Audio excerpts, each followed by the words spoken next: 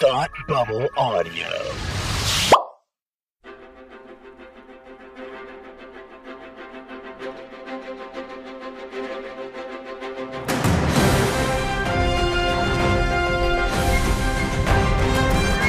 Hi, and welcome back to Supergirl TV Talk. This is the show where we talk to you about the CW's hit shows Supergirl, The Flash, and Arrow in no particular order. I'm Frank, and with me, or am I Tim? I don't really know actually who I am. There's a big identity crisis happening here, if you will. Across the internet from me is the guy who's usually here. Are you Frank? Are you Tim? What's happening? I don't really know what's happening. I'm Frank. I woke up and I was bald, so obviously I'm Frank. Well, you could also be you could be somebody else. We have here Somebody else, you say? Yeah, there's another guy who fits that description. Joining us from so many podcasts, it's hard to name them all. Starkville's House of Hell with Brian Austin Green, Round 3, and countless others is the one and only Derek Russell. I like that you didn't really pause for the Starkville's House of L or a comma with Brian Austin Green. Me so too. It sounds like Starkville's House of L with Brian Austin Green. And yeah, fair enough. We're going to have to spin off now. I think it's going to have to happen. I don't know what that show's going to be. Technically, but that's happened I'm excited already. for it. Yeah, fair enough. In a sense. Touche. Thanks for joining us, dude. Happy to be here. I am stoked to have all of us around the table here together and able to talk about Elseworlds. I am jazzed as well, Frank, because as you know, we talk about Supergirl every week, but it's always nice to talk about Arrow and Flash at the same time because we watch them, but we restrict our conversations to just Supergirl. Right. So it's nice to kind of let loose and talk about whatever we want. It's going to be fun. Yeah. I'm here Were for we it. supposed to watch these? Oh, yeah, that was a minor. Did you not do the homework? I watched the opening monologues. So I know Barry Allen is the fastest man alive. Cool. And Oliver Queen spent 5 years in hell on an island or something. And that John Deegan is from Gotham. Yeah. Yeah. Good. Cool. You're all caught up. All right, you're up to Oh, that's it. Okay. Know. Yes. Yeah. I am the man to talk to. Let me tell you, because I know everything about these shows. Yeah, clearly. Yeah.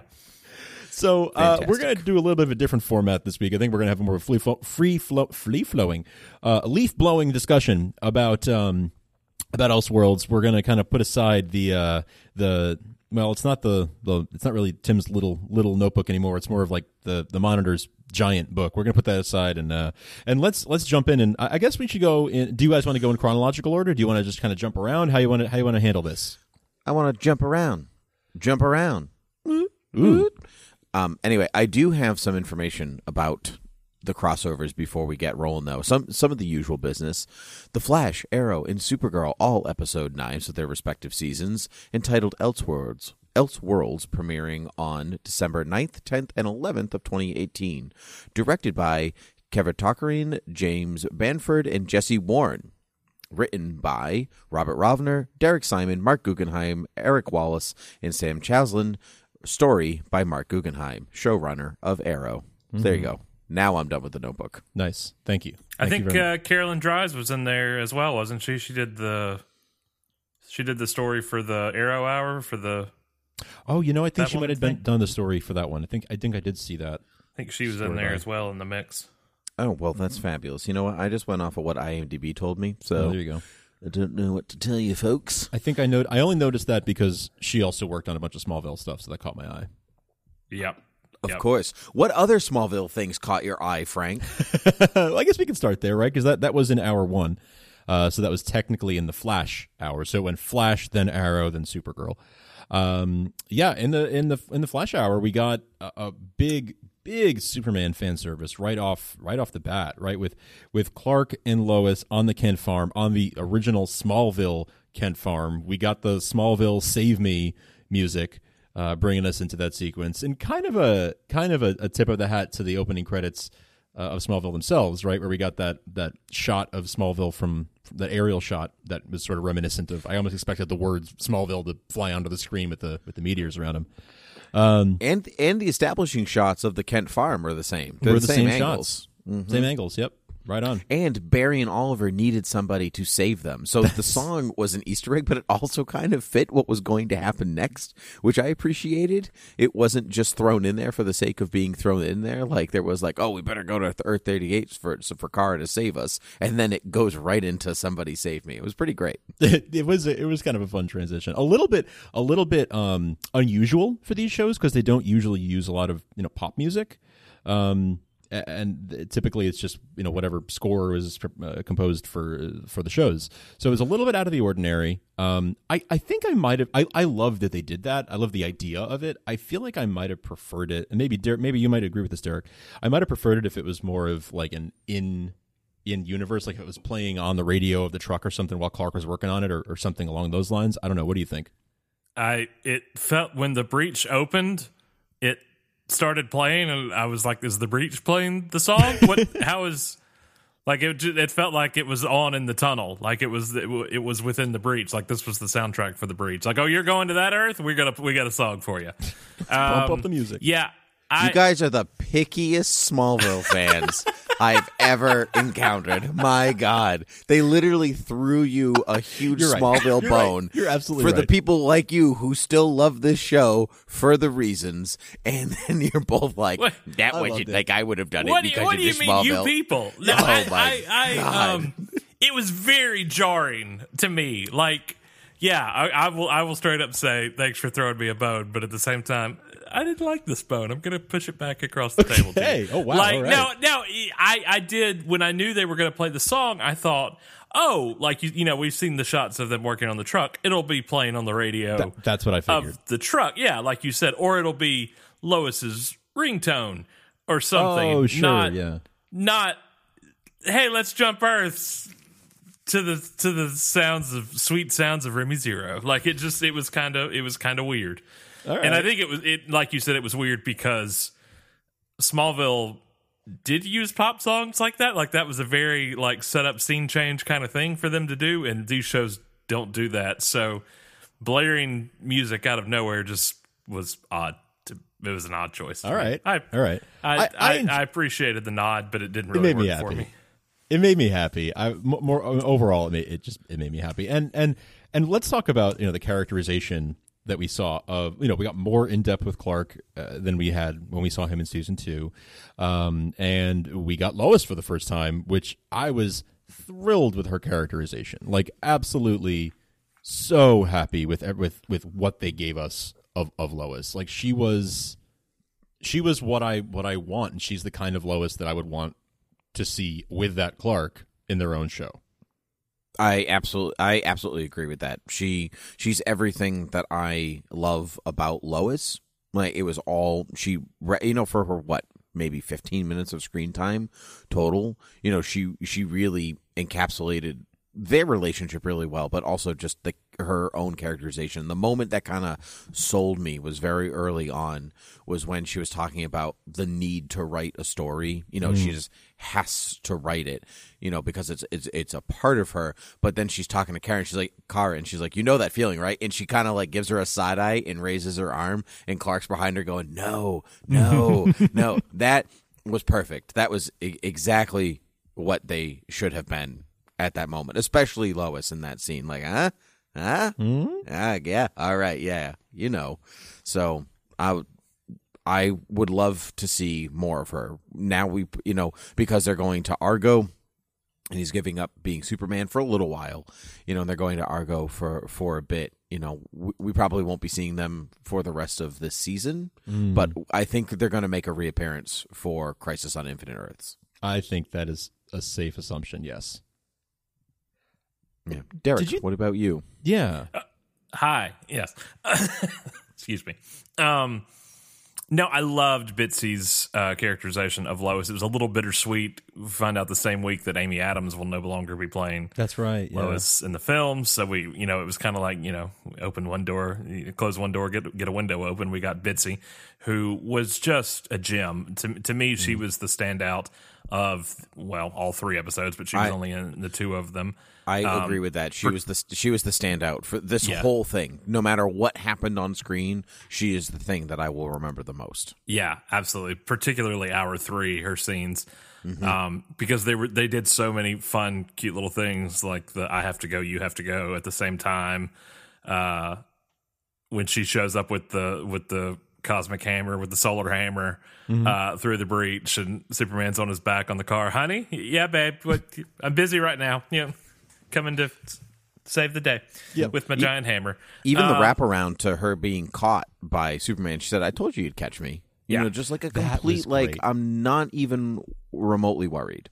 That made me so happy, that little wraparound. I mean, I even loved the small moment in the first episode where she's like, "Oh, you'll catch me," like just sort of the worry-free, love and trust that those two have, and how evident that was there. And then they did the wraparound and called back to it in the third episode, in the Supergirl episode, and I was really, really happy about that because I was already, loving that line on its own, and then to give it a little compliment, a little button on the end was great for me. Well, I was confused as to why she was just going to hammer things in the barn. Like, it just didn't make... I was like, what, you just going to go hammer nails? Like, what are you doing? But we find out, obviously, at the end of hour 3 that Ma Kent, there is a Ma Kent in this universe. She is alive, and they're preparing the barn for Clark to be gone for an extended period of time basically on paternity leave. Essentially, yeah. Yeah. Which I'm good with. I love that. On one hand, Superman hanging up his cape, trusting the world with Supergirl, that's a different conversation. The fact that he's doing it for paternity leave, I absolutely love. I've seen a lot of obvious blowback on the internet about that because that's all the internet is blowback. Mm-hmm. But I have more qualms actually with Lois giving up her role at the Daily Planet for a year than I do. I thought that too because Clark going to a different version of Krypton and not being Superman for a little while, that's canon. That's world of Krypton. That's whatever. He's like, I'm going to go be here for a while. Other people have Earth's back. Yeah, it'll be okay. And so I'm totally fine. I was totally fine with that. It makes sense. Even makes sense for Lois to go and have baby Jonathan Kent on in space with the Kryptonians because who knows what's going to happen when the baby starts kicking and blah blah blah, all that kind of stuff like they talked about. But for Lois to be like, yep, a story I've got to write, episode 1, and by episode 3 she's like, going to space, see you later. But she'll also write about that too, I'm sure. So we'll find out maybe one day in the future. Who's to say? Yeah. How are they getting there? Was that ever said? How they were? Their pod got knocked off course. Yeah. But everybody's pod got knocked off course. But they, they were already there and came back. Right. Right. Because she talks about seeing the Jewel Mountains and stuff like that. So that's where the baby making happened. So right. Mm-hmm. It's probably the fortress. Probably something Jor-El left. Kawachi Caves? Yeah, we'll go with that. We'll go with Kawachi Caves. Yeah. No, we're not going to go with that. We're not going with that. It's 2-1, Tim. It's Kawachi Caves. I'm just saying that fortress he's flying her there because he's Superman at the end. Okay. Well, in space? Those robes they have, there's an updraft of it's magic. Kawachi Caves. That fortress was not great, by the way. Fortress of Solitude. You don't think so? You didn't think it was good? It's just a small room packed with foam rubber, really. Yeah, but I mean, you figure everything else that happened in these 3 episodes. Did we not see the fortress in season 1 when Kara? Didn't Kara go to her own fortress? Yes, with the Jor-El statues and all that. Yeah, I am sure that set was dismantled because we haven't seen it in quite a while. Yeah, and that was back in CBS money days. We don't have that kind of money anymore. Yeah, we've been back to the fortress since then because when the first time Superman was on Supergirl, they were at the fortress. Ah, good call. You're right. And Mrs. Pitalik, we went there in that episode as well in season. Look at you guys. 2. Yep. Mm-hmm. So. Are you talking about the Christmas episode where they have to repeat the same day over and over and over again? No, you guys are not Lois and Clark fans. I see. Oh, I get that. Okay. All right. Season 3. Okay, I was thinking. If it's not on Smallville, God forbid that we were putting it. We keep it in our brains. This is the context, man. Yeah. I just need a little context. That was the context. Yeah. Okay. Sure. All I remembered was her, blowing up the fortress to kill Mrs. Piddle, to Sure. bluff out Mrs. Piddleick. That's Right. That's the Howie Mandel Mrs. Spitalick episode, right? Yes. Yes, that is the Yeah. Lois and Clark one. Yeah. Yeah. That's the one. Season 4. See, I remember think. stuff. Yeah. Oh, yeah. Yeah. The internet's a great friend for remembering things. Or watching it is an even better friend for remembering things. That is very true. That's very true. So you didn't like the fortress, but did you like the proposal in the fortress? So, you know what? I didn't realize they weren't already married. So I was like, wait, what's happening? Oh, are they not married? Oh, okay. Because I don't know. I just assumed that they were because they usually are.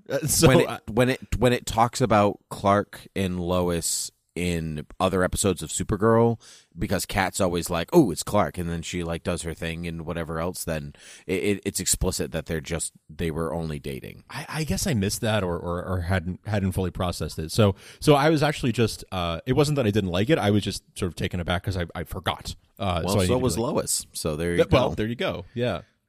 Yeah, it was nice. It was nice, the whole like squeezing to make the diamond and all that. It was I feel fun like to I've see. seen that before somewhere. Somewhere in the fortress making a diamond. I don't know.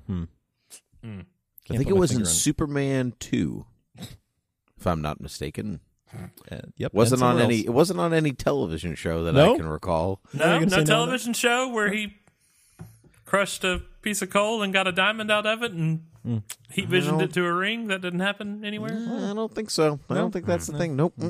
Nope. That's my memory isn't. My memory isn't very small, but I'm. The internet is great for remembering things. You got me. That's called a callback. That's what you call a callback in the business. That's a nice wraparound you did there. Yeah, I get nice. ya. Any other Lois and Clark thoughts? The show or this one? Open forum, really. Okay. I love Terry Hatcher. Me too. No, the fortress, it did look very different this time around. I don't know how Barry and Oliver found Got the there. fortress, but that's a whole other Well, issue. it took 17 tries, as I recall, right? Because they go to Cisco and they're like Vibus, and they're like 17 times later they finally got there. So it's not really. They don't really tell us what happened in those 17 times, but it's okay. I would have rather watched those 17 attempts than some of the other choices they made in these 3 hours, Ooh. honestly. But no, it's fine. It's fine. Tell us more. I do think the line of the 3 hours or the 126 minutes when you take out commercials of these 3 episodes to me was, I just got back from the Fortress of Solitude. That was great. But I did love when they enter the time vault and Perry's like, "This isn't the Fortress of Salt. This is the Fortress of Nothing. This is the time vault." Yeah. This is the Braille room. I've been here. The Braille room. I did very much enjoy the comedy in these episodes, but I felt that it ratcheted up to seriousness, so it didn't feel like it. To me, it wasn't an odd transition to go from like the weird Quantum Leap Freaky Friday swap where they just can't decide which one it is. It's more of a Quantum Leap. Yeah, where's the mirror? And they're not sure about themselves, but it gets more serious as it goes. So by the time that Deegan is this parallel, version of Superman, and basically the Justice League is there trying to stop him, including Brainy and Martian Manhunter, and all this different stuff is happening. The stakes feel more real at that point, and I was satisfied. I was very satisfied with that. I kind of felt like some of the Supergirl characters got short shrift.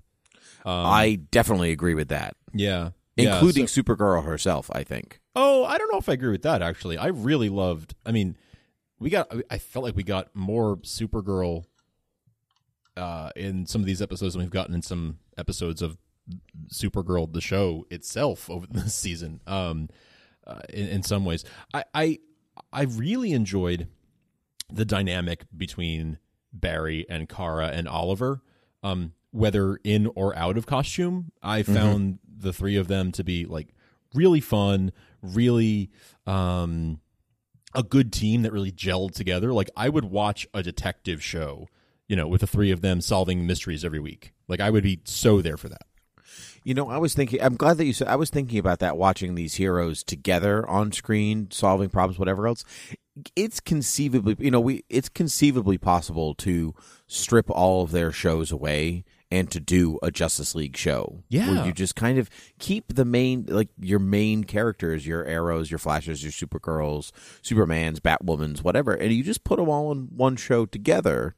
I think it is possible to do it now. And I don't think there's any more special effects, more or less than what we're already watching now.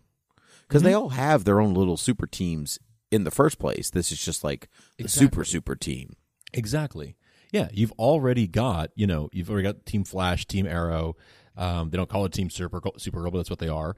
The DEO.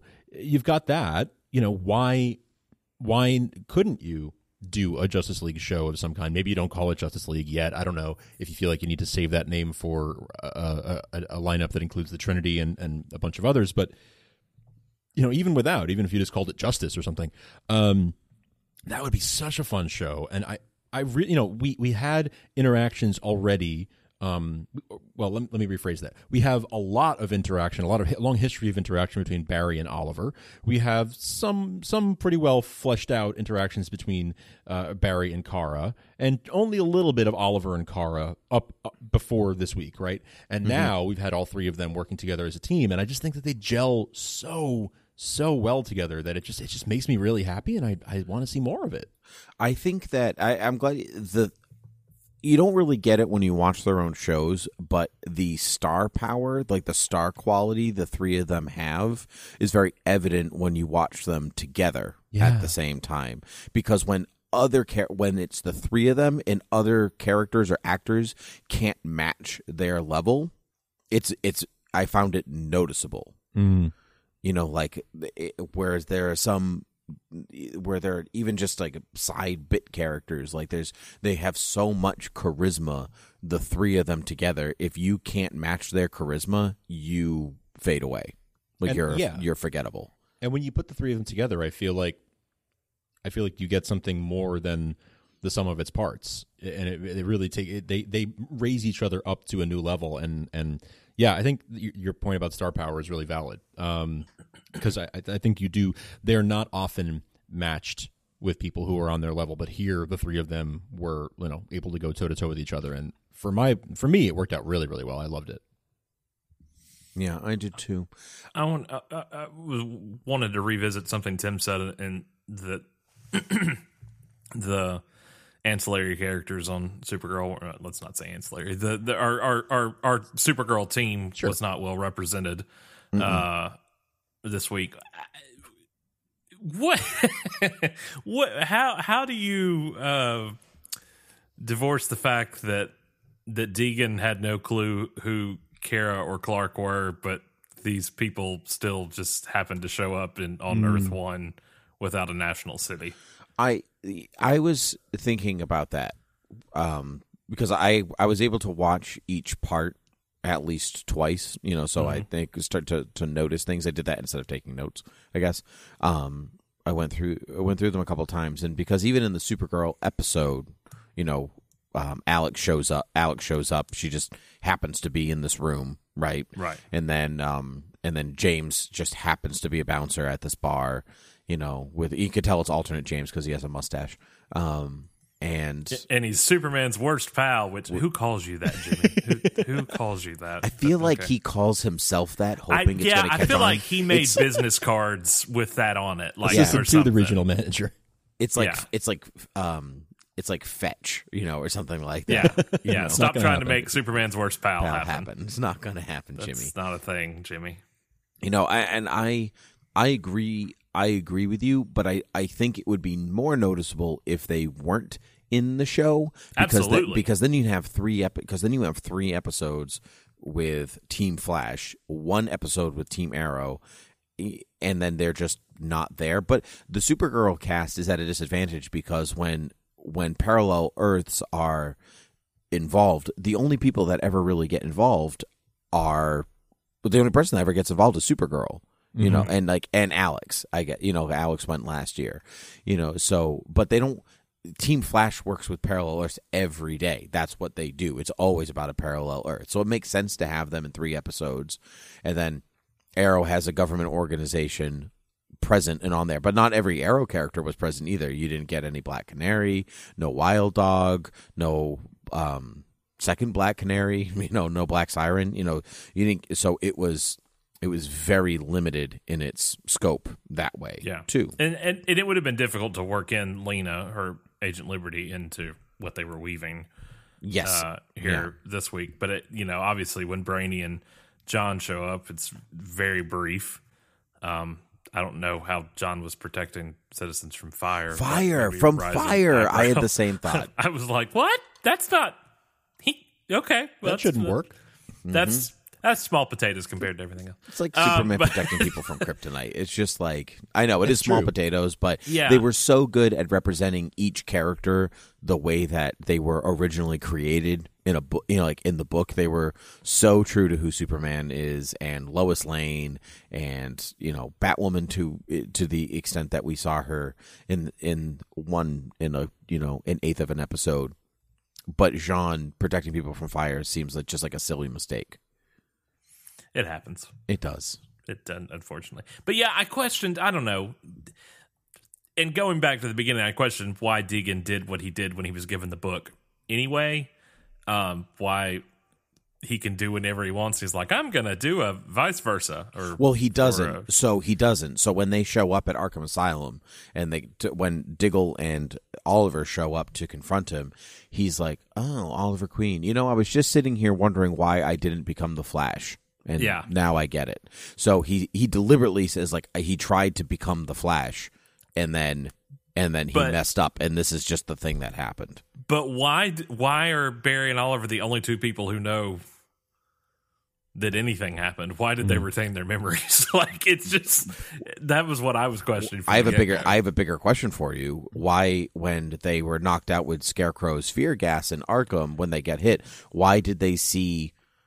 Why did they kiss you on the mouth? Tim. Yeah, Flash.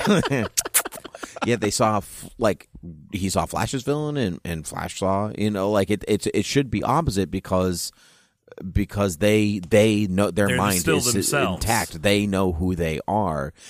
But the whole reason they didn't is for the story, so they learn about each other and they realize what each other goes through every day and the kind of person that they are, and that helps build them up. So when they confront the Monitor in episode 3, they can be like, "No, this is who I am." It's all part of their learning process, and that's the reason it happens. But logically, just the logical part of it, they should be seeing, Oliver should still see Malcolm Merlin, and Barry should still see Eobard Thawne. You don't fight somebody else's fears; you fight your own. That, it just didn't work for me. It was, the storytelling was to a degree I felt secondary to the. This is cool. Here's what we're gonna do. Like, my right brain for the last 3 nights has been on fire, but my left brain has been like, wait a minute, that's not right. And I'm the king of suspension of disbelief. Don't get me wrong, but there was some logic that I felt like was put by the wayside in order to do some fun things. Yeah, I think there's probably some truth to that. I think they probably did do a little bit of they probably bent it a little bit more and asked us to do some more suspension of disbelief than they normally would. And in some places, like the Scarecrow thing, you guys are 100% right. That doesn't really add up. Same for Jean protecting people from fire. Doesn't really work out. There are just some things that I think, we need to admit, these things didn't really hold water. It's still fun to watch, right? But we can just sort of say, this is a little hand wavy. It's sort of a hand wavy explanation, but it's what we got. Well, even something like Oliver having a kryptonite arrow doesn't make sense. No, it doesn't make sense. He happens to have one, and you could say, well, it's alternate reality, blah blah blah, blah blah blah, all these different reasons, but it doesn't. You're stretching it, I think. But at the end of the day, does it really matter? Mm-hmm. Does it matter if we know how he got that arrow? Not really. Does it matter that they saw each other's fears instead of their own? Not really, because the whole point of the crossovers is to have fun. And at the end, did we all have fun? I had fun. I sometimes had fun. I had more fun often than I did. How am I trying to word that? I often had more fun than I did not. Sure. Let's put it like Sure. that. Yeah. I had more fun in the first episode than in the other two. I agree with that Yeah, too. I'm going to have to agree with that. Yeah. But I felt like the Go ahead, story Frank. started to unravel a little bit in episode 3. Like I feel like there were parts that if you started to tug, things would start to fall apart in episode 3 a little bit. So I think the story was. I think that it didn't end, or they didn't land it as firmly as it took off. But I still had fun, for the vast majority of this whole thing, and I'm still like, this was more fun for me than any DC movie of the last 5 years, barring Wonder Woman. Yes, I would agree. I agree with that. This is the tone they struck, the action, the Easter eggs, the locations, the characters. These are the people that I want to see, and I was happy to see them. And I wasn't anything that like we're griping about. I was not discouraged by any of it. I was just like, oh well, that's a weird story loophole or a weird story error, but it didn't take away from my overall enjoyment of the crossover. I'm with you on that. Yeah, I see the flaws, and I'll criticize them where they deserve criticism, but it doesn't mean I didn't love it. It's that thing of, the more you love a franchise, the more you love a property, the more you see the flaws and are willing to talk about them because we're fans and we talk about this stuff, but it doesn't take away necessarily from the enjoyment, or it doesn't kill the enjoyment altogether. Yeah, Derek, what say you? There were moments in the third one where I and probably my biggest issues where I felt like I was watching a foreign film that didn't have subtitles on. Sometimes, like I felt like I wasn't understanding things that I should easily understand. But other than that, it was fun to see these characters together. It was fun to see Ruby Rose as Batwoman, and obviously Clark and Lois can turn just about anything around for me. I do agree that I think I had more fun in the first hour than I did any of the other two. Some of the, and not even the logic, I think some of the choices they made were the confusing points to me, like why we had to wait until the beginning of hour 3 to find out that evil Superman was Deegan, why we didn't end on that note at the end of hour 2, why the monologue revealed that. Well, I think that's something I would right? for the cliffhanger effect, because you're thinking about it as a fan of comic books, I think, or of these characters, as a general audience member. So for instance, as listeners of our show already know that I'm a teacher, and so like I had students come in today who watched it all 3, and they're like, I have questions, and I was like, wait for the third part because maybe it'll answer those questions. But that was not something that came up. Remotely.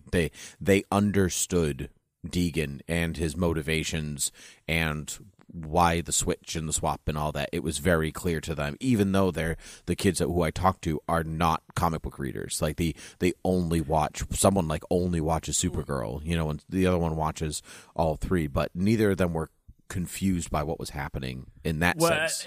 Not confused, but are you saying that your two students knew that at the end of the Arrow episode that they knew Deegan was Superman? No, but it didn't bother them that they didn't know.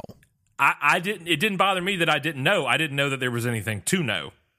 You see what I'm saying? You got your known unknowns, and you got your unknown unknowns, and they don't know that we know they know. I just thought evil Superman. Right. Like at the end of hour 2, I didn't know why at the beginning of hour 3 we suddenly made the switch to it being Deegan. Well, it doesn't bother me. But he wants to be a hero. That was his whole point of his whole speech at the beginning is like, we need to help episode 1 of the crossovers. We need to help our patients. That's why he does these experiments. Because he's trying to help people. He doesn't see himself he's not rewriting reality because he wants to be the ruler. He's rewriting it because he wants to be a hero. That's why the Monitor gives him a book in the first place, because he has this warped perception of heroism, and the Monitor is trying to find the best heroes. See, that's a big bluff for Barry and Oliver take, though, to bring down a crane based on something they don't fully are aware of just yet. Yeah, I think Oliver's aware because Deegan told Oliver that he tried to be the Flash and it didn't work. You know, like that's the conversation they had in Arkham Asylum. I don't know. It was weird to me when Deegan was like, "I got to save these kids," and then 20 minutes later, everything's blowing up and the world's going to hell. Sure, but it's because he's rewriting it to do it over again. Well, how does Superman know what Earth 1 is like to open the book and fix everything? I don't know. It said he had. See, that's one of those things where it like skates over it because he says like, "Oh, I've encountered things like this before." It's all part of the mind, and I don't know if it's about knowing what Earth like is one exactly to put it back, but to think hard enough about like go back to the way it was to be normal. Maybe that's enough for the book. There's no science in the book. It's magic. Who cares? Reset to factory settings. Basically, that's basically what he's thinking about. Yeah. It's like there's only two options for the book. You can hit shuffle, or you could edit undo. Like it's if that's what we're going off of. Sure. If that makes you sleep better tonight, then yes. Then we'll go with nothing that. Nothing makes me sleep better, Tim.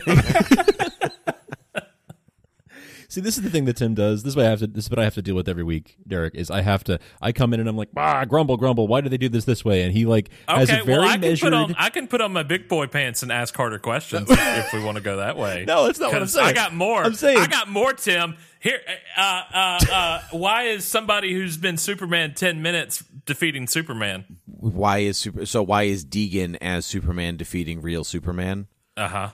Is he though? Is he defeating real Superman? He was kicking his ass.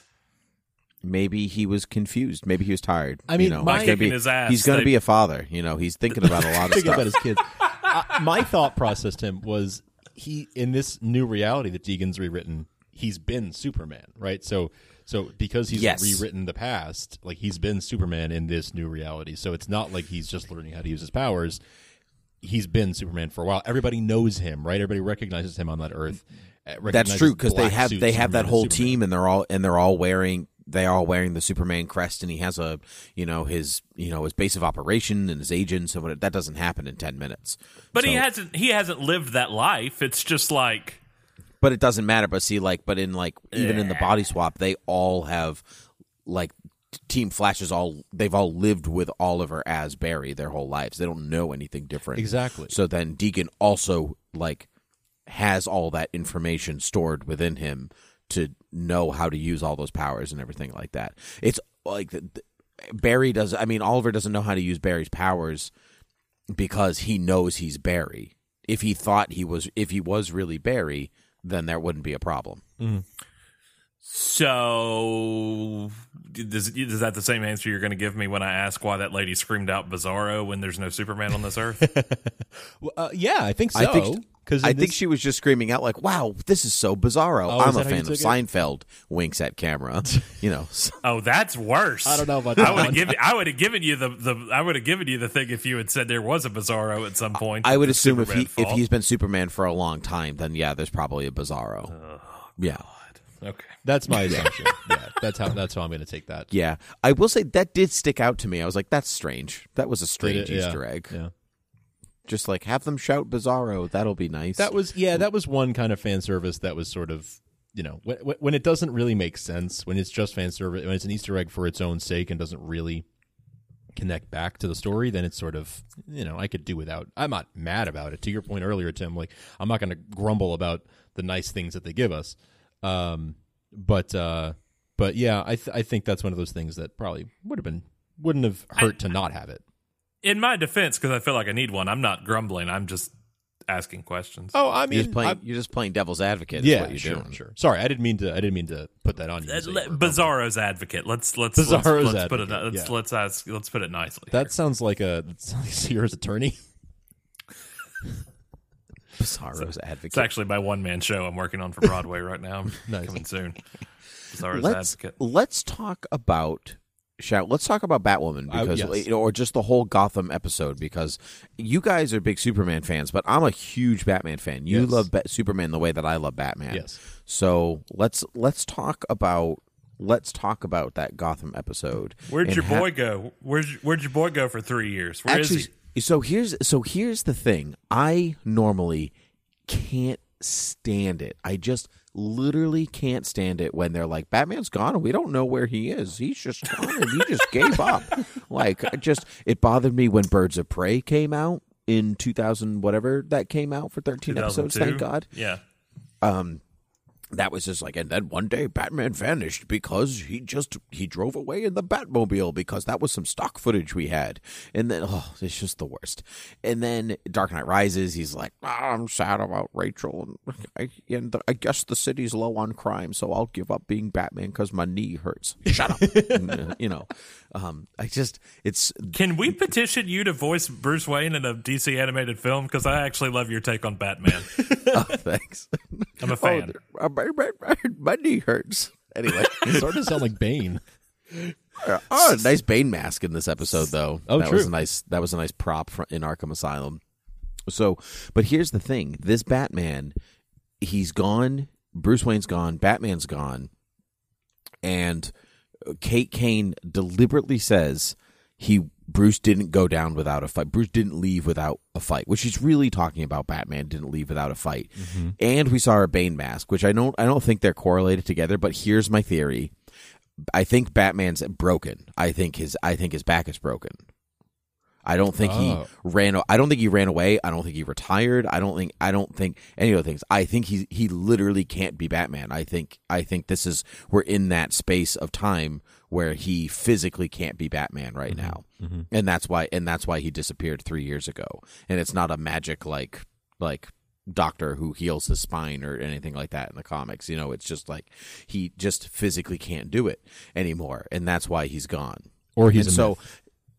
Well, I did like that. I'm the only vigilante. I loved that Oliver was like, I'm the original vigilante. And you're like, yeah, okay. Shush. It's okay. But I loved that because, Arrow gets flack because they're like, oh, he's just Batman or whatever, And people think, oh, they didn't make a Batman show, so they use Green Arrow, blah, blah, blah. And that's fine. That's totally fine. But I love that Oliver in universe is insecure about that. Where he's just like, I know I'm the second bat, but he just he has to fight it. That was a wonderful idea on their part, and I love that Barry, like anything else, fanboys about it. Yes, totally. Oh, Batman's real. When Kate Kane is like, look, if you came here to compare grappling hooks with Batman, he's gone. And Barry's like, oh, I wouldn't dream of comparing myself to a badass like Batman. I know, just rubbing it in Oliver's face. It was pretty great. So the Batman disappearing thing didn't bother me this time around because the way that it was presented is not, no, Batman's shattered, I don't want to be Batman anymore. It's more about he can't anymore. Like there's something that stops him from being Batman in a way like Batman Beyond. He had a heart attack and pulled a gun on a kid. That's a good reason to not be Batman anymore. I accept that. I accept age as part of your infirmity, or not having a spine, or maybe he's stuck in time somewhere. There are reasons why Batman disappears all over the place. They present it in a way that I say you still get Batman, so I'm okay with it. Okay. What do you guys think? Yeah, I felt similarly. I like your theory. I'm going to subscribe. That's my headcanon. I'm going to subscribe to that theory that he's not there because he can't be there. But that said, it doesn't bother me as much when he's not there, and maybe that's because I don't have the same attachment. It would bother me a lot if it's like Superman's going to quit being Superman for a while and didn't have a good reason. So you find Superman's reason of going on paternity leave basically a good reason not to be Superman. It's borderline, but it's good enough. I'm still not crazy about the idea at its core, but I'm okay enough with that idea because it feels consistent enough with the character, right? And I think your theory of he's done it before, and he's done it before. Right. He's done it before. And I didn't always love it when he did it before, but he has done it before, so there's precedent. Now, your theory about Batman, I like for the same reasons. It feels like a good enough reason that it's like, well, I mean, he physically can't, and this is this universe is a little more grounded in reality. arguably, especially the Arrow stuff is more grounded in reality. So that sort of checks out, and that works better for me. I would fight you on the fact that this is grounded in reality based off of what we just saw. Well, I'm talking about Arrow. Arrow started off like we didn't even see anybody with powers in Arrow for 1 or 2 seasons. That is correct. Not in season 1, but season 2 had the Mirakuru serum. Season 3 had Ra's al Ghul with the Lazarus Pit with actual immortality. So I will fight you on that. I understand what you mean, that it's not like science superhero. It's street level crime, gritty superhero, which feels more realistic. Right, because it's more relatable, I guess, in that way. Yes, and it's more about real people who are. It's more about vigilantes Arrow is more about vigilantes than it is about superpowered beings. So that's all I mean by more realistic. I don't mean that it is realistic. I don't mean that it's hyper realistic. I just mean that it's more realistic than say Arrow, Flash or Supergirl. Then I will not fight you anymore. Okay, that makes sense to me. So with the Batman stuff, there was a lot of Batman Easter eggs going around in here. The Wi-Fi password being Alfred is fun. Not a good Wi-Fi password, by the way. Is it a capital A or no? What is there an exclamation point at the end of Alfred? An emoji cup of tea. What's happening? What is a dustpan? So that was fun. All the Rogues Gallery names on Arkham Asylum. There's Victor Freeze's gun, which I'll get back to, but there's Poison Ivy and the Penguin and Clayface and Mark Guggenheim, which was hilarious. That was hilarious. I loved that so much. That was spectacular. What I did like on the side, I think, Frank, I texted you about this, on the side of the door of the Riddler's door, there's some writing, and it says what's gray and blue and red all over, which is usually, that riddle is usually reserved for like, oh, it's a dead something or other, because of the red is the blood. But gray and blue probably means that Batman wears gray and blue in this universe and not black, which is super exciting to me, even if we never see it, because Batman never wears gray and blue on screen ever. Not since Adam West. And I would love to see the quote-unquote realistic version of Batman's gray and blue suit. That would be. Do you think Batman will show up for Crisis on Infinite Earths? Derek, what do you think? Get Keaton. Yeah. Look, here's my big moment. This is my big argument with the DC films over the past few years. Okay. I feel like so sit down. No, I'm just kidding. I'm already sitting. What do I do? Yeah. So do I stand now? I have never agreed with what DC tried to do with their film slate. That does not say that I don't enjoy the DC EU films, as their colloquialism used to call them, but I feel like what they should have always done from the get-go to set themselves apart from Marvel is to do the multiverse. And if you were going to make these feature films, do something that stands out. And I feel like you should have gotten Keaton alongside, Affleck or Bell or something. And you should have gotten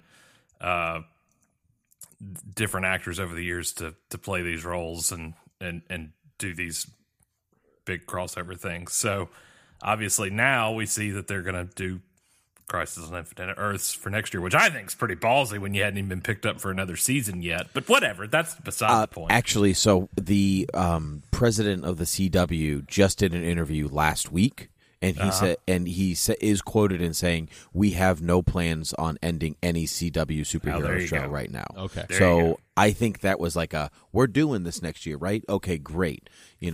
I'm sure they got a plan for something. Yeah. But even if something like, let's say, Arrow ends, you can still schedule Stephen Amell to come back and be Arrow, right? It's not, even if the show ends, it doesn't mean some of the characters can't return because those actors could be scheduled in ahead of time. Well, and that's the thing. Did it not kind of sound like at the end he was going to sacrifice himself and then didn't? Did he buy himself a year? No. Okay, here's my theory. I wrote it down. Here we go. This is the only other thing I wrote in the notebook. So the Monitor's they're going to die. So, because of this, it's fated. So what's your exchange in return?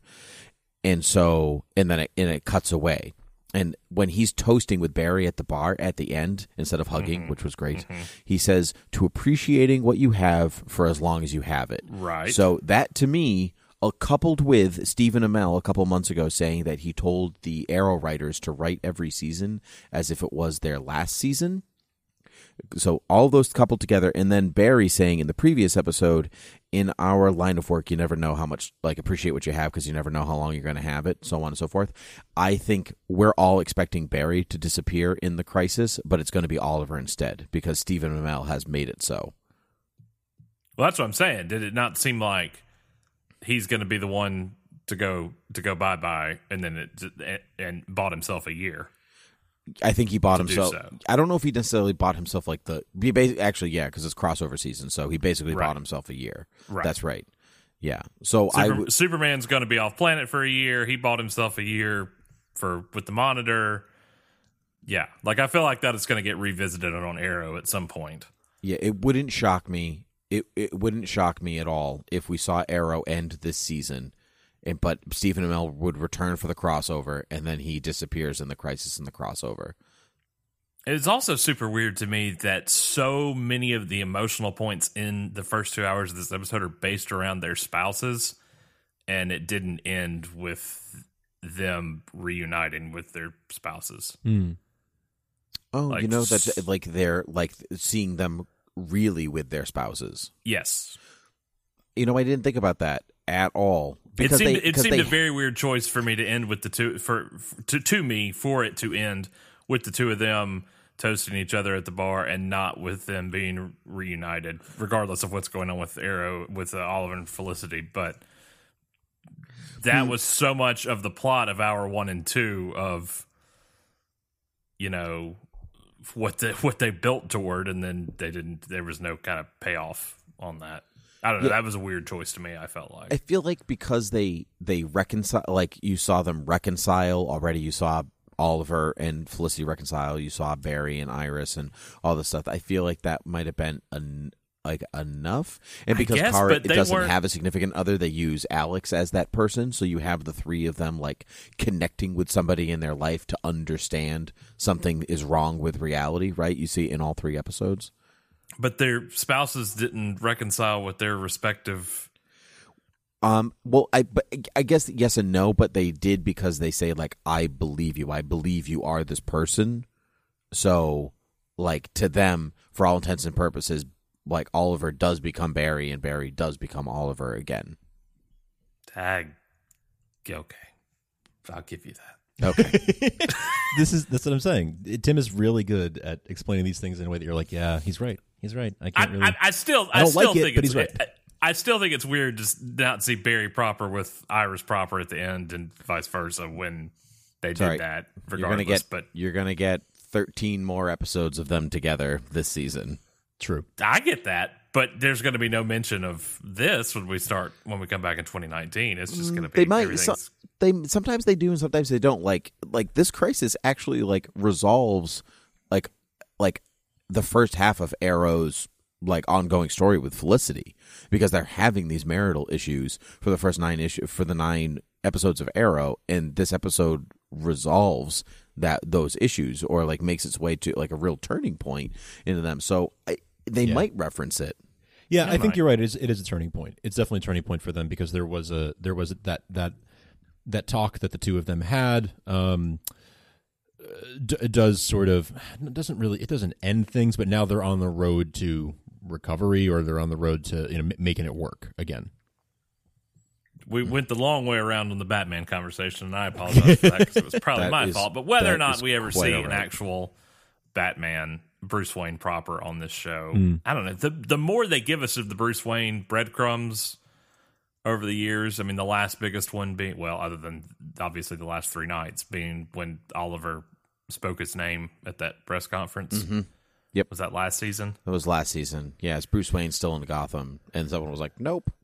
No, I don't think anybody said anything, because he wasn't in Gotham, which this is funny. I liked that he's gone. I like that Batman's been gone for 3 years, because that's the amount of crossover that he would have been gone right? Oh, you know, yeah. so the Crisis on Earth X or the Legends crossover with Vandal Savage, all this, like he would have already been gone for all of those crossovers.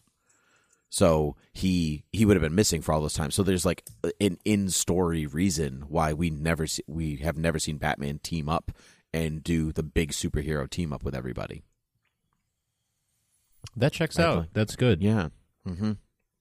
Yep. So Oliver's statement of I'm the original vigilante. Well, actually, he's not. He's the first public vigilante, because outside of Gotham, everyone's like, yeah, I don't know if Batman's real or not. Which is also a very comic book direction for Batman. Mm-hmm. In the 2000s, there was a story called War Games, which was very good. I do recommend.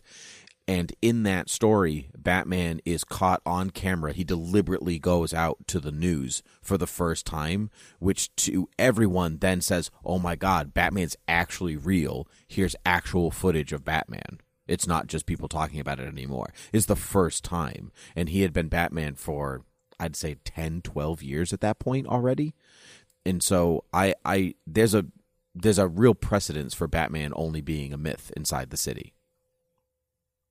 So I like that too. I like that. That is consistent. That is consistent with that style of Batman storytelling and the whole thing of him being a myth, and that kind of adds to the whole fear factor with him of being a myth or not knowing whether he's real. I think adds to all of the fear around him and the mystique around him, and it makes the idea of him scarier than the man in a lot of ways. Mm-hmm. Yep, absolutely, I agree. What do we think of Kate Kane, Batwoman, Ruby Rose, all of it? Derek, you go first. You've been silent. I thought it was interesting they went back to the relationship of being cousins there, because they got rid of that for a while.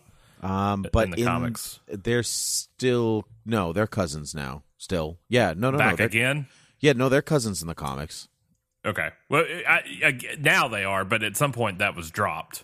Was it? I didn't know that. Yeah, I think they did away with that at some point. So it was neat to say that again. I thought it was weird. A weird choice for Kara to talk about, my cousin knows your cousin, not on this earth, because your cousin doesn't exist on this earth. But I liked her performance. I'm glad they went away from Vancouver to shoot Gotham. Me too. It feels so different. Yeah. Where did they shoot that? Chicago. Oh, okay. Yeah, the scenes were it looked very different, and I appreciated that. I don't. Did this Gotham feel weird to you guys, or was it? Did it feel par for the course?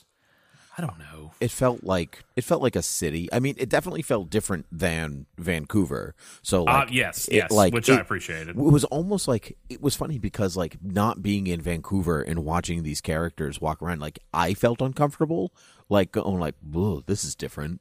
It definitely felt different. That added to their uncomfortability, because they're this is gross. This is a gross city. It's 4 steps below, I don't know, Detroit or something like that. Mm-hmm. It's nobody talks about Gotham because it's just a hellhole and a cesspool of a place. It's not even worth talking about. Not Star City is dangerous, but Gotham is you just don't go there. Gotham is hell. Gotham is hell, and they really nailed that point and brought it home with the second that they arrive, they get mugged. It's just. Yeah. No time at all. So they drove that point home pretty well. Why did the Red Skies not follow them to Gotham when they followed them from Central City to Star City? Maybe because it was nighttime. But there was no lightning.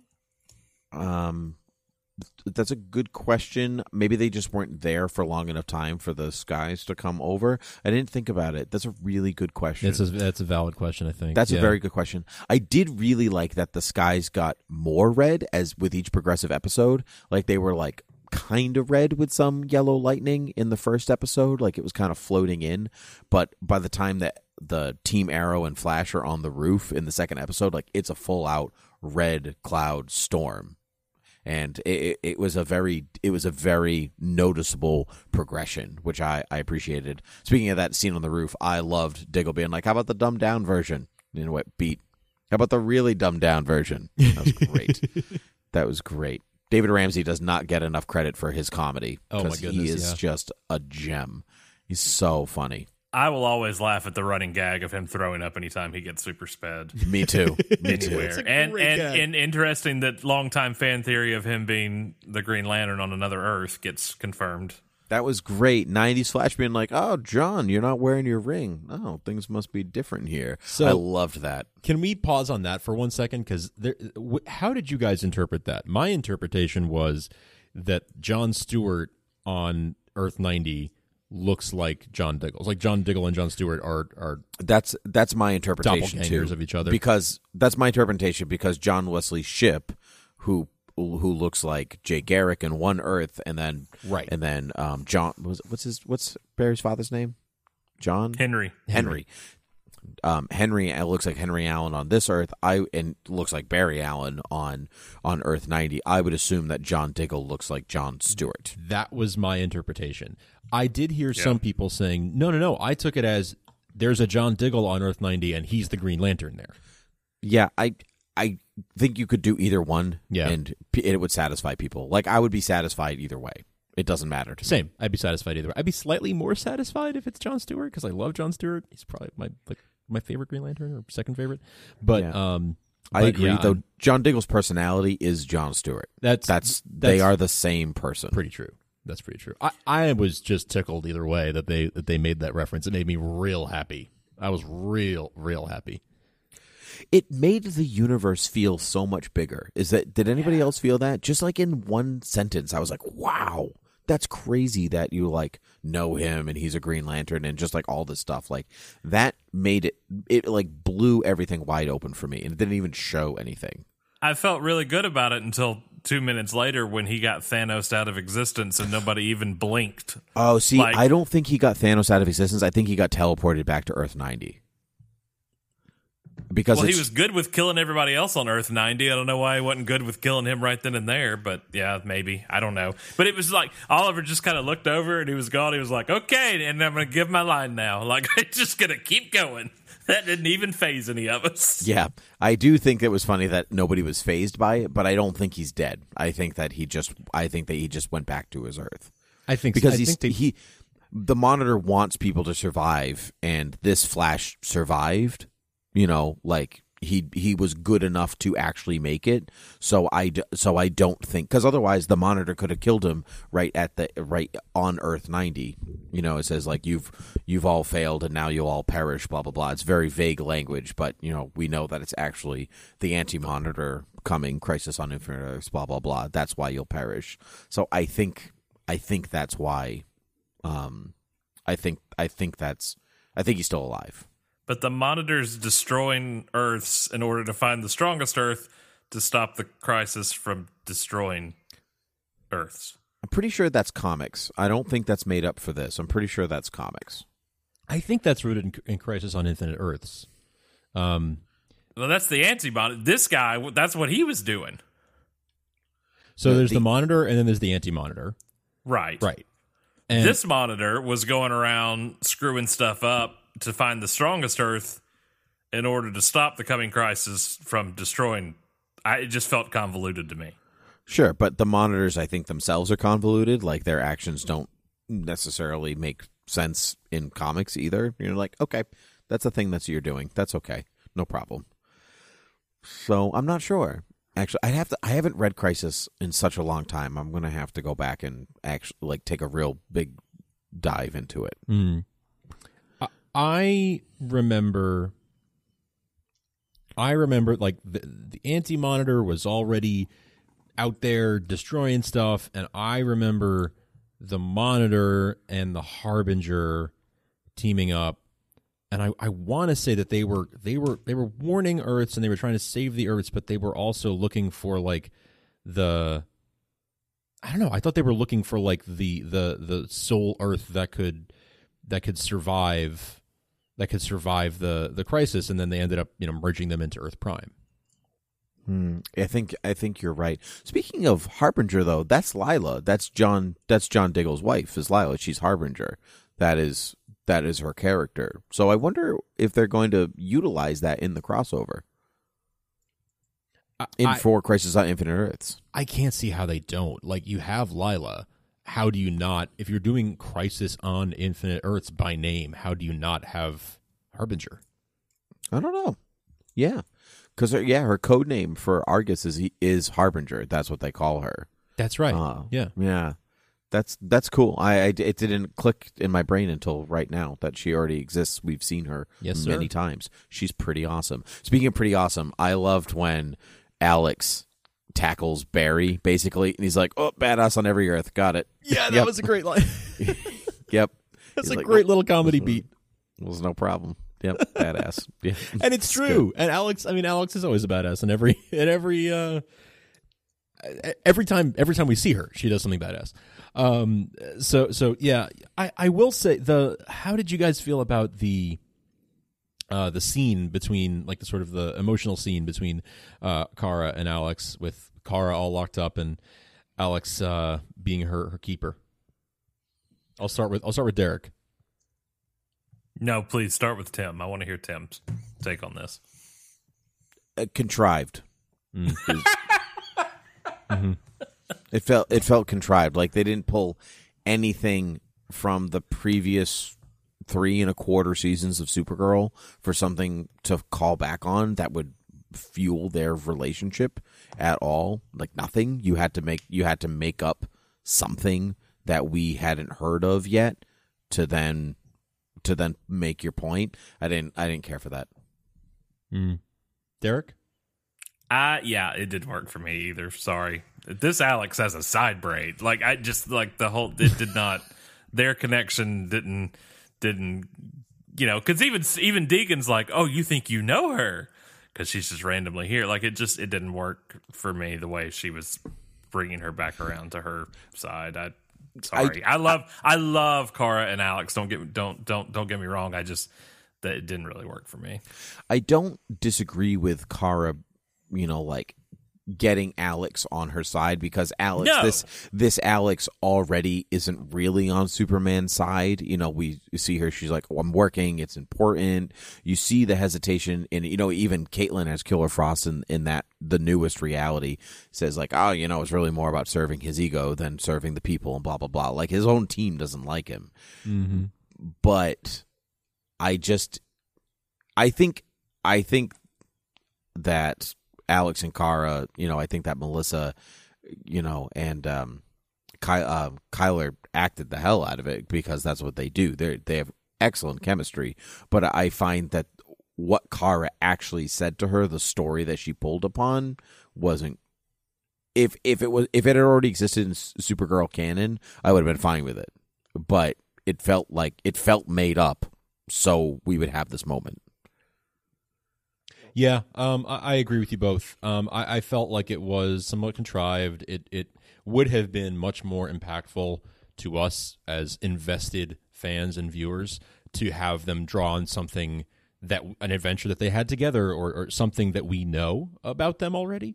So for me, that would have had more impact and would have been, frankly, better storytelling. But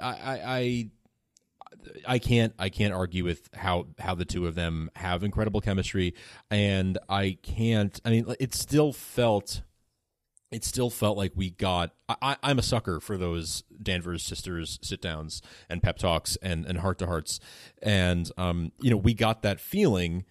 Maybe not with the same emotional weight as one on Earth 38 would have been, but we got that same type of scene with these two people who basically don't know each other in reality, and there was something kind of cool about that. But yeah, it was lacking that oomph that the real Earth 38 Alex would have had with Kara, and it could have been something as simple as picking something that we had seen at some point in the last, or had even heard mentioned at some point in the last couple of years. I think would have made a big difference in this scene. Yeah, that's okay though. It's all good.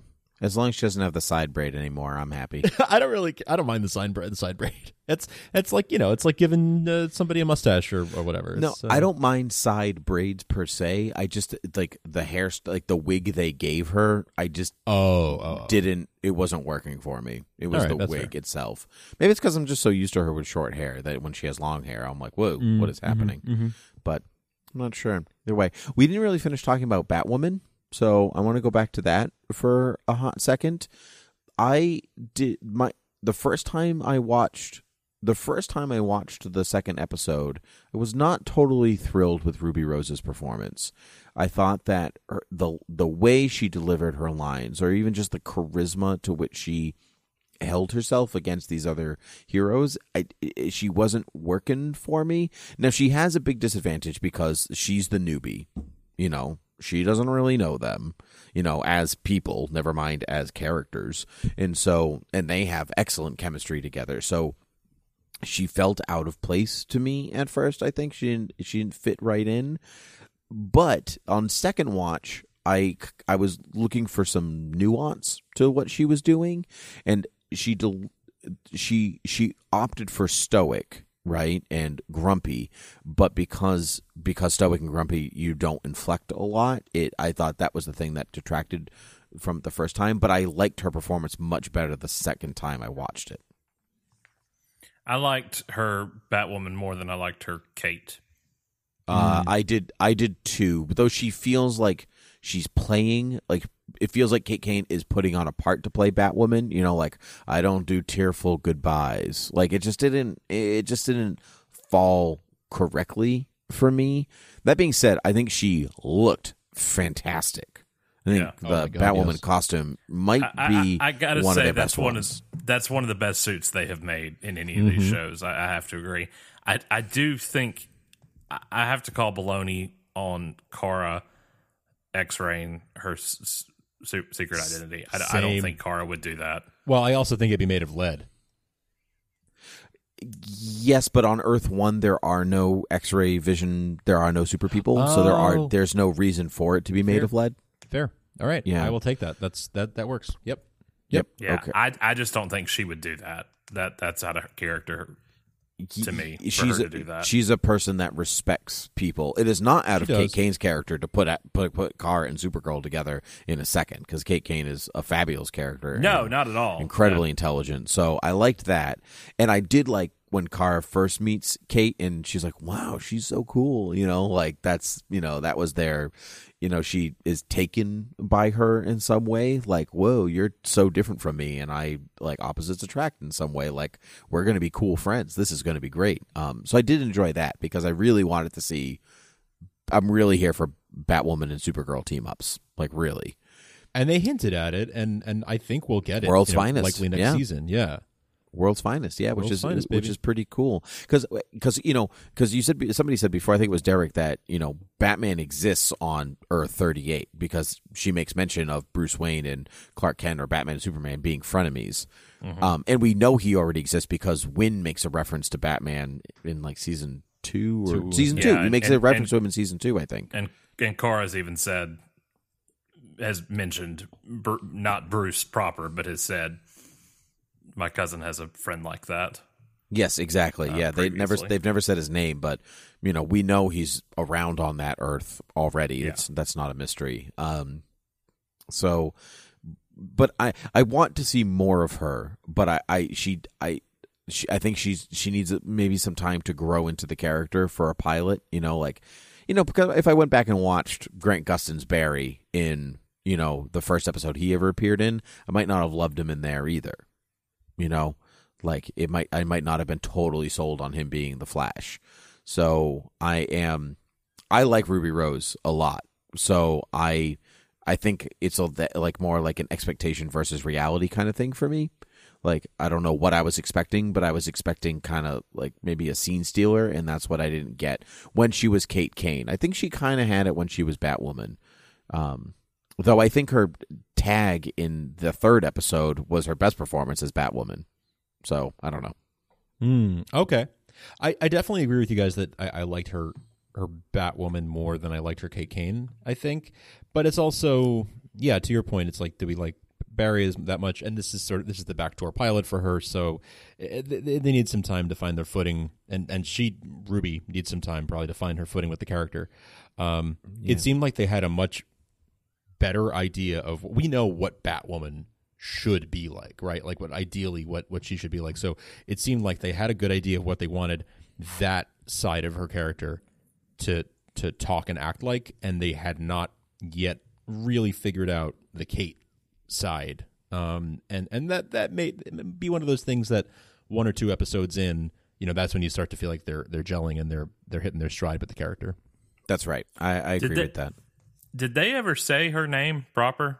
Did Kate they Kane? ever say the word Batwoman? No, never. No. I I didn't don't think think so. I never heard it. No, she's not called that. Yeah. But that's okay. I mean, they barely call each other by their code names. It's all Kara and Oliver and Barry and blah, blah, blah. It's like, I think you heard Superman more than anybody else's name. That may be true, actually, yeah. Yeah. And even then, you still hear a lot of, like, I got real giddy when Oliver's like, I agree with Clark. And I was like, ah. Yeah. It's weird to me for the introduction of a character to not, nobody jumped out of that van she landed on going, it's Batwoman or anything, there was no... That's true. There was no moment like that. It would have felt very strange if somebody was like, that's Batwoman, run. Yeah. Yeah, like, because they were just all screaming and whatever else anyway. There was a backdoor reference to somebody that is allegedly appearing in the Batwoman show if it gets picked up, one of the main characters. So when they're on the roof of Wayne Enterprises, Kara or Kate says, one of Bruce's IT guys is still in the building if you want him to take a look at it. Facial recognition stuff, right? Exactly. And one of the people who is they're casting for all of those parts right now to film the pilot and whatever else. So one of the people that's supposed to appear based on the description is Luke Fox, who is Lucius Fox's son. People might know Lucius Fox from Morgan Freeman's portrayal of him in the Dark Knight films. Luke Fox is his son and becomes the hero Batwing, who is like a armored Batman, I guess. Think like an Iron Man armor, but Batman style.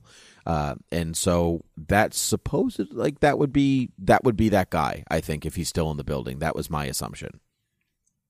So I think we got a backdoor reference to the people who are really in the know. I did not catch that. I like that. Yeah. I was looking at those character breakdowns. I think if I'm not mistaken, one of the reasons Caroline did this story is because she's doing their pilot. Yes, that is correct. Nice. Right, that is correct. For the Batwoman pilot, should that come to fruition. That's cool. But if Arrow's on its way out, Batwoman, no, it's pilot's picked up because they're filming it, but I don't know. It's not a greenlit show yet. Okay. Yeah. But I mean, if Arrow's on its way out, if this maybe really is the last season, for one reason or another, Batwoman is a hearty replacement for that. Because that's your dark and violent vigilanteism kind of deal. So we'll see. Anything else that you guys want to talk about? I want to know speculations for next year because that was brazen to do that. I felt like and to go ahead and call what you're doing there in the coda. Let's definitely get to that, but before we do, is there anything else we want to cover from the body of these 3 episodes? I liked John Deegan's performance. He was fun to watch. I think most of the time he was kind of this weird kind of dude, and I liked that they made his face at the end of the 3rd episode look like the classic Dr. Destiny, which is the villain he was supposed to be. Dr. Destiny is a villain that warps reality and plays with your dreams. Think of him almost like the Freddy Krueger of like DC, but also reality based stuff, not just dreams, which is why his face kind of looks like a white Freddy Krueger. So I like that. I liked the inclusion of Psycho Pirate, the guy with the gold mask, who was definitely playing it over the top. Didn't care for the performance, but I liked Psycho Pirate because Psycho Pirate plays a huge part in Crisis on Infinite Earth. So that's like laying the seeds right away. Yeah, that was exciting. Tim, the inmates are running the asylum. Acting. Acting. I'm acting. No, yeah, didn't care for that. No Acting wonder crazy William is Shatner was live tweeting the first night. I love that William Shatner was live tweeting the first night. Spectacular. I followed it too. I should have been in bed, but was I following his tweets? Sure was. West Coast time, baby.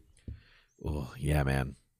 Yes, all good. I enjoyed this. I give it a 4. I give it a 4 out of 5. It left, it was about 20% of things that I would have done a little bit differently, but solid 4 out of 5. Such a great crossover for me. A hell of a lot of fun. I can't wait to sit down and watch. I'm jealous, Tim, that you got to watch each episode twice. I only got to see them each once. And my only notes are like my tweets that I live tweeted. So I really enjoyed the hell out of this, and I am stoked for Crisis on Infinite Earths. Derek, what was your overall evaluation before we get into Crisis talk? I give it a 3. Okay. I was more excited for the prospect than what was delivered to me, I feel like. But I still feel that the stuff that they did really well. I think I was left wanting more. The references I made when I was talking to my friend Steve Glosson a few weeks ago that they were doing this, he said they're doing Crisis, and I said they're doing Diet Crisis. This is Crisis Junior, Crisis Light, and that we went into a whole soda discussion about Fresca from there. So yeah, this was definitely Diet Crisis to me, and I was left wanting more, which is I guess what we're getting in a year. So yeah, sounds like it. That's pretty good. I'm with Frank. I give it a 4 out of 5. I think I liked Crisis on Earth X more. Just, and I'm not sure why. I'd actually have to go back and rewatch it soon, just so I can really decide if I like it more. But my memory serves that I think I liked it a little bit more, and I think that might just be because it was slightly more like it's just putting Nazis in as the bad guys. It's really hard not to be on board with that. I think just because you're like, classic bad guys, just punch, stuff like that. And there were some very cool moments in there. But I think the inclusion of Batwoman, of Lois Lane, especially Superman, those are things that I was giddy when they were on screen, and just like little things like that. But I think the plotting was a little tighter for this, just like the self-referential stuff, like really playing with the idea of like even Ralph Dibny being like, oh my God, it's not even Tuesday. It was a that was genius line, because Flash is on Tuesday, blah, blah, blah. And it was Sunday, stuff like, I really enjoyed that, this, and the callbacks to tiny things, going back like Nanites courtesy of Ray Palmer is a callback to a previous season of The Flash. Iris his lightning rod, which was hilarious. No, say it. It works every time. No, I got more of a kick out of the way Legends treated the crossover than some of the stuff that missed calls from Oliver Queen and Barry Allen and Kara Danvers. I'm like, oh well. Not even Kara Danvers, Kara Zor-El. Kara Zor-El. Did it really? Oh man. Yeah, it was like not answering those. Must be crossover time. Yep. I did even Supergirl being like, this is becoming an annual thing. And Barry's like, oh, please, no. I know. I can't. Or Diggle being like, every time you three show up. Yeah, I know it's a problem. I think I'd be used to it with like Crisis this, and Aliens and this. And I think that there was a real tongue-in-cheek to a lot of this that I really, really enjoyed. Even little things that should have been kind of tongue-in-cheek were included in the story. Like, I don't care how Barry got the crossbows put in the grass. It doesn't really matter to me but it it went all the way back to, it kind of went all the way back to the very first time they were together, the very first crossover. The Brave and the Bold. Right. Mm-hmm. And even, like the shooting an arrow and having him catch it was like the original commercial for for their two shows. So it's just that there was a lot of really fun things in there, and that pushes it to 4 to me. But I think I'd almost give it a 5 just for Bitsy, just for Lois. Yeah, she was just so good. She accounts good for a big chunk of that for sure. For sure. I love it. I mean, just the fact that we got to see the Monitor fight 2 Flashes and the Green Arrow and Supergirl, on primetime TV. That's pretty. Like, think about that in context. We've all been fans of these characters our whole lives, right? Between the three of us, we're talking like 90 years of fandom of these characters, and to see that on a Sunday, Monday night, whatever night that part, I guess was part 2, in primetime, that's pretty remarkable and pretty special and something to be happy about. And just 20 years ago, the best that we had was Batman and Robin in 1997, 21 years ago. And then the X-Men in their leather uniforms in 2000, and then 10 years of Smallville where you don't even see them in a full costume, like, like at all. Like, we've come such a long way. It's crazy. I'll give you, like, having Barry and Oliver standing in the middle of space on a platform talking to the Monitor. I was like, oh my God, comics, man, this is great. This is great. I was really, so anything that I nitpicked, it was literally a nitpick. Yeah. Like, I don't actually care enough. It was so great. My biggest nitpick, I still haven't seen Jon Jones look like Martian Manhunter and Superman in the same frame. True. Just standing there next to one another. Like, he's like just off to the side in one bit, and then he does his own thing, and then he looks like David Harewood in the rest of the time. And I was like, why? Why can't you just have the two of them standing right next to one another for a second? Just a second. Stupid. That's the thing I'm mad about the most, I think. Next year. Next year, baby. Next year. It's all leading to this. Why don't we talk about next year a little bit and speculate? All right. Because my question is, you were talking about Sunday, Monday, Tuesday night. How, you really going to do this in 4 episodes? Make it 5. Spread it across. Give me a week. Wait, if it's Crisis on Infinite Earths, maybe Black Lightning will finally cross over, and they'll just take the whole week. Well, we may have Batwoman by this point too. We don't know that.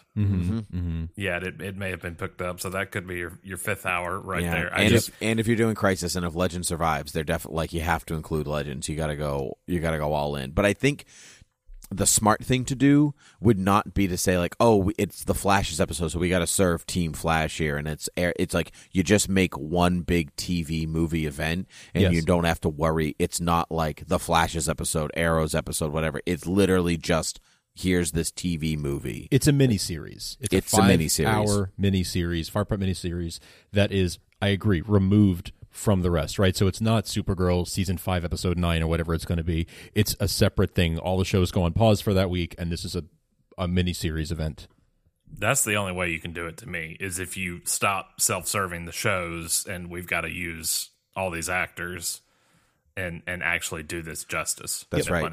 No pun intended. It might be easier to schedule them that way too, because then you're by suspending work on those other shows, you're freeing up your casting crew to work just on this thing, together. And that doesn't mean like, oh, we're still filming episode 10 while the crossover's going on and stuff like that, because that's what they do, and it's crazy busy. That's insane, and they pull it off. It's pretty amazing. They gave us a 2-hour movie while also filming other TV.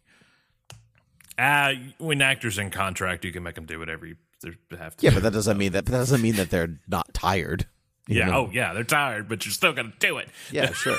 We have to do things for our jobs. Yeah, but my thing is, shoehorning all these people in is going to be hard, because mark my words, if you're going to do it, go all out. I fully believe they're going to, and now with Amel and working with Rosenbaum and Welling, you're going to see Smallville people in this crossover.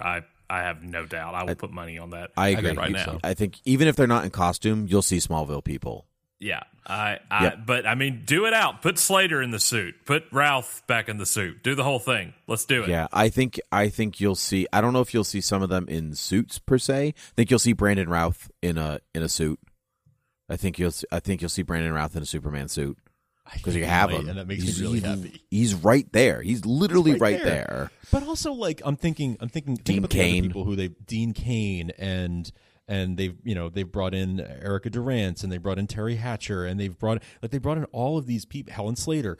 They have to do that, right? Like Tim, you and I were texting before this crossover happened, and we were like, how crazy would it be if they pulled in like alter egos for all the different characters, like every Superman who's like living, or everyone that they can get to to do this. And I feel like next year they could pull that off, even if it's just brief flashes for a moment, or brief cameos similar to what we saw in that Earth 90 scene at the very beginning of the Flash episode. That was the teaser at the end of all last week's episodes.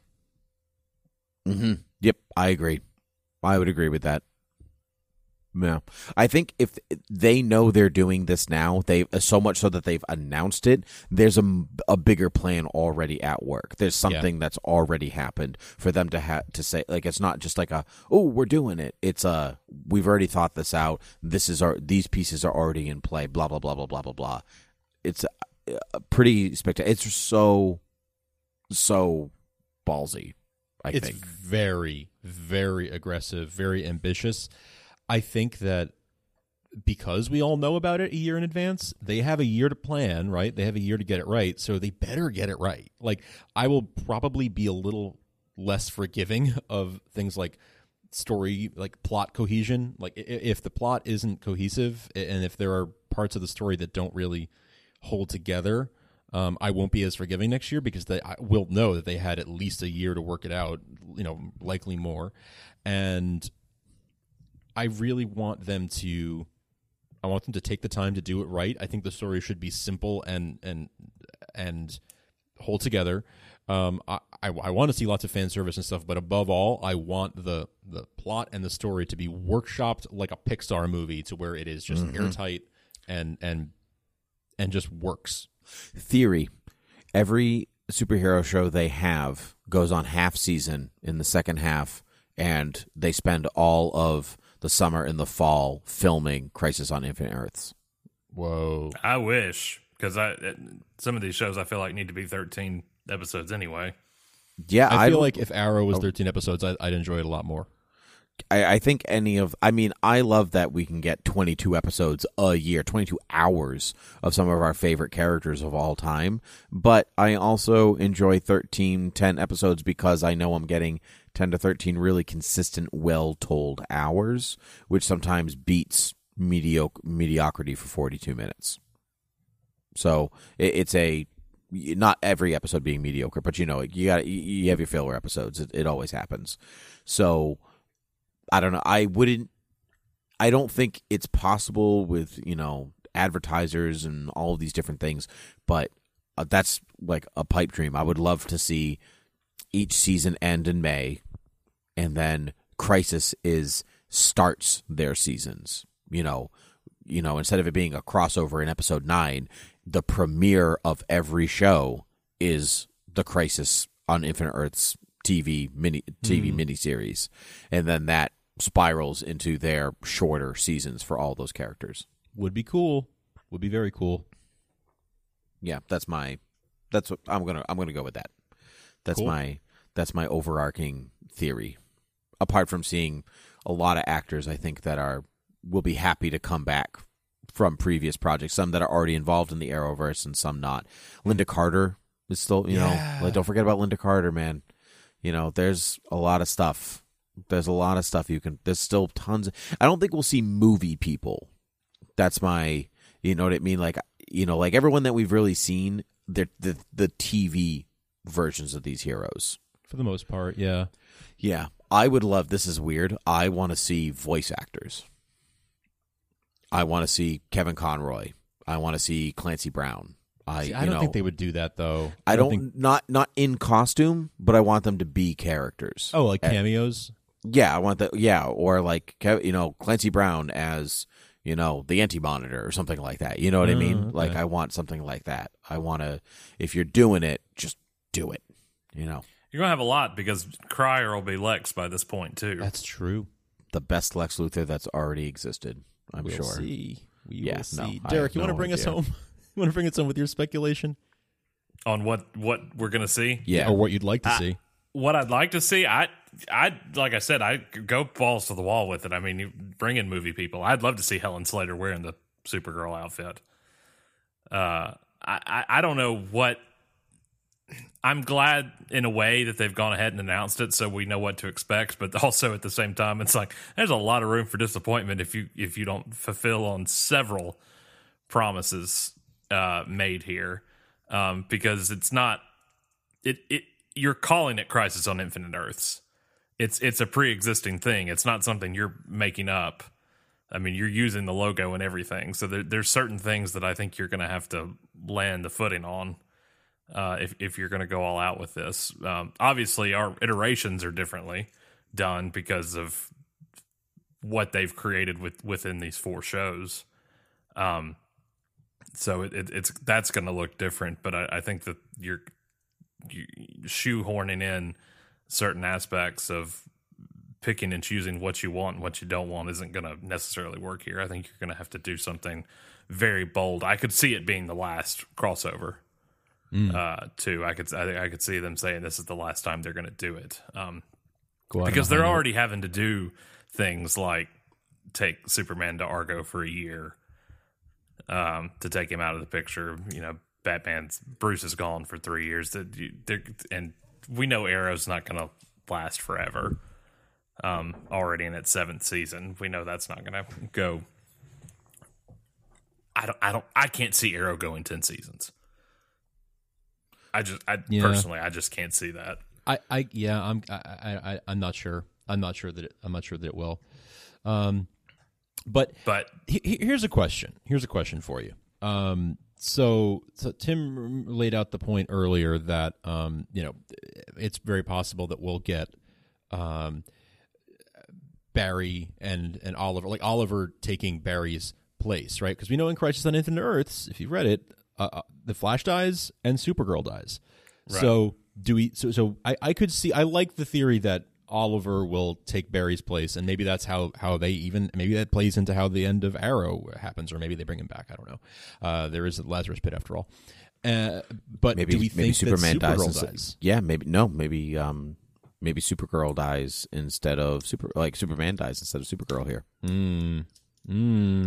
Yeah, which I wouldn't like because on that Superman Lois show that I need. Yep, I need it so bad, Derek. I need it so bad. Yeah, I know, especially with the two of them, because we haven't even talked about Tyler Hoechlin, but he's just so good. He's stupidly It's just understood good. that he's great. He's stupidly good at being evil and good. It works. Correct. But I think it's too big of a book and too wrapped in comic DC history, so I think they are going to pull the best elements out of Crisis and then just make it work that way. I think it'll be like any adaptation of a book, right? You take you top line it, you take the high points of it, and you make it work as best you can in the new medium. Right. Even think of like Captain America: Civil War. That's not super close to the comic book. No. The main points are there. Government, Captain America versus Iron Man.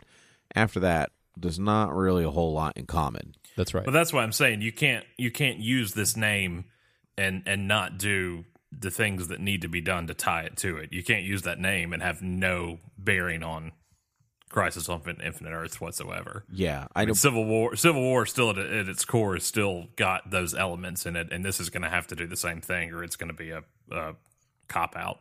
Yep. Mm-hmm. Yep. Yeah. Well, we will wait and see until next year. But, man, guys, this was great. This was a great conversation. I love talking to both of you, and talking the three of us together was just as much fun as I had hoped. We should do it again next year. Yes, absolutely. I completely agree. We should do it again next year.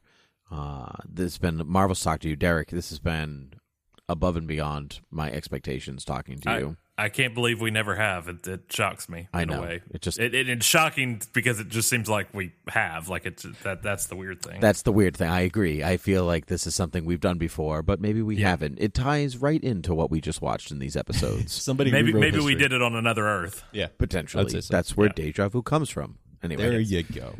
Derek, why don't you tell people where they can find you on the internet?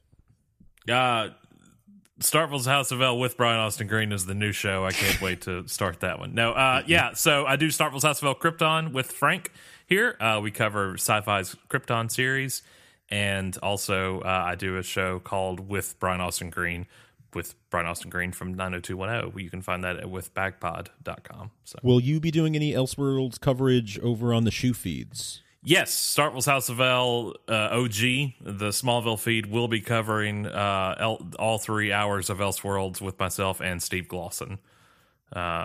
So it'll be far more laid back and probably tangent driven than what you just heard here. But if you are an old school shoe listener, you could be finding that in the coming days over at smallvillepodcast.com. Looking forward to that for sure. I'll definitely be listening. Anything else you want to plug? Nope. Thanks for having me. I appreciate it. Thanks for joining us, man. It was a blast. You can find us on the internet at TV Supergirl on Twitter, supergirltvtalk.com, mail at supergirltvtalk.com. We've obviously got a hiatus now, so send us those emails. We will be reading them during the hiatus. We'll do a mailbag episode, I'm sure. And make sure to follow us on Instagram at supergirltvtalk. Find us on Apple Podcasts, Google Play, Stitcher, Spotify, anywhere you can find podcasts, you will find Supergirl TV Talk. And of course, Thought Bubble Audio is your home for this show and many, many other shows. Patreon.com/Thought Bubble Audio. If you enjoyed this and you want to kick in a buck a month, it's like $0.25 an episode. Works out really nicely, and we've had a bunch of people joining over the last few weeks. Thank you so much to everyone who supports us at patreon.com/Thought Bubble Audio. If you want to join, head on over there, get lots of exclusive content that only our patrons get to hear. Thanks, gentlemen. This has been a blast. It has been fun. Thank you both. Thank you both. And until next time, up and away.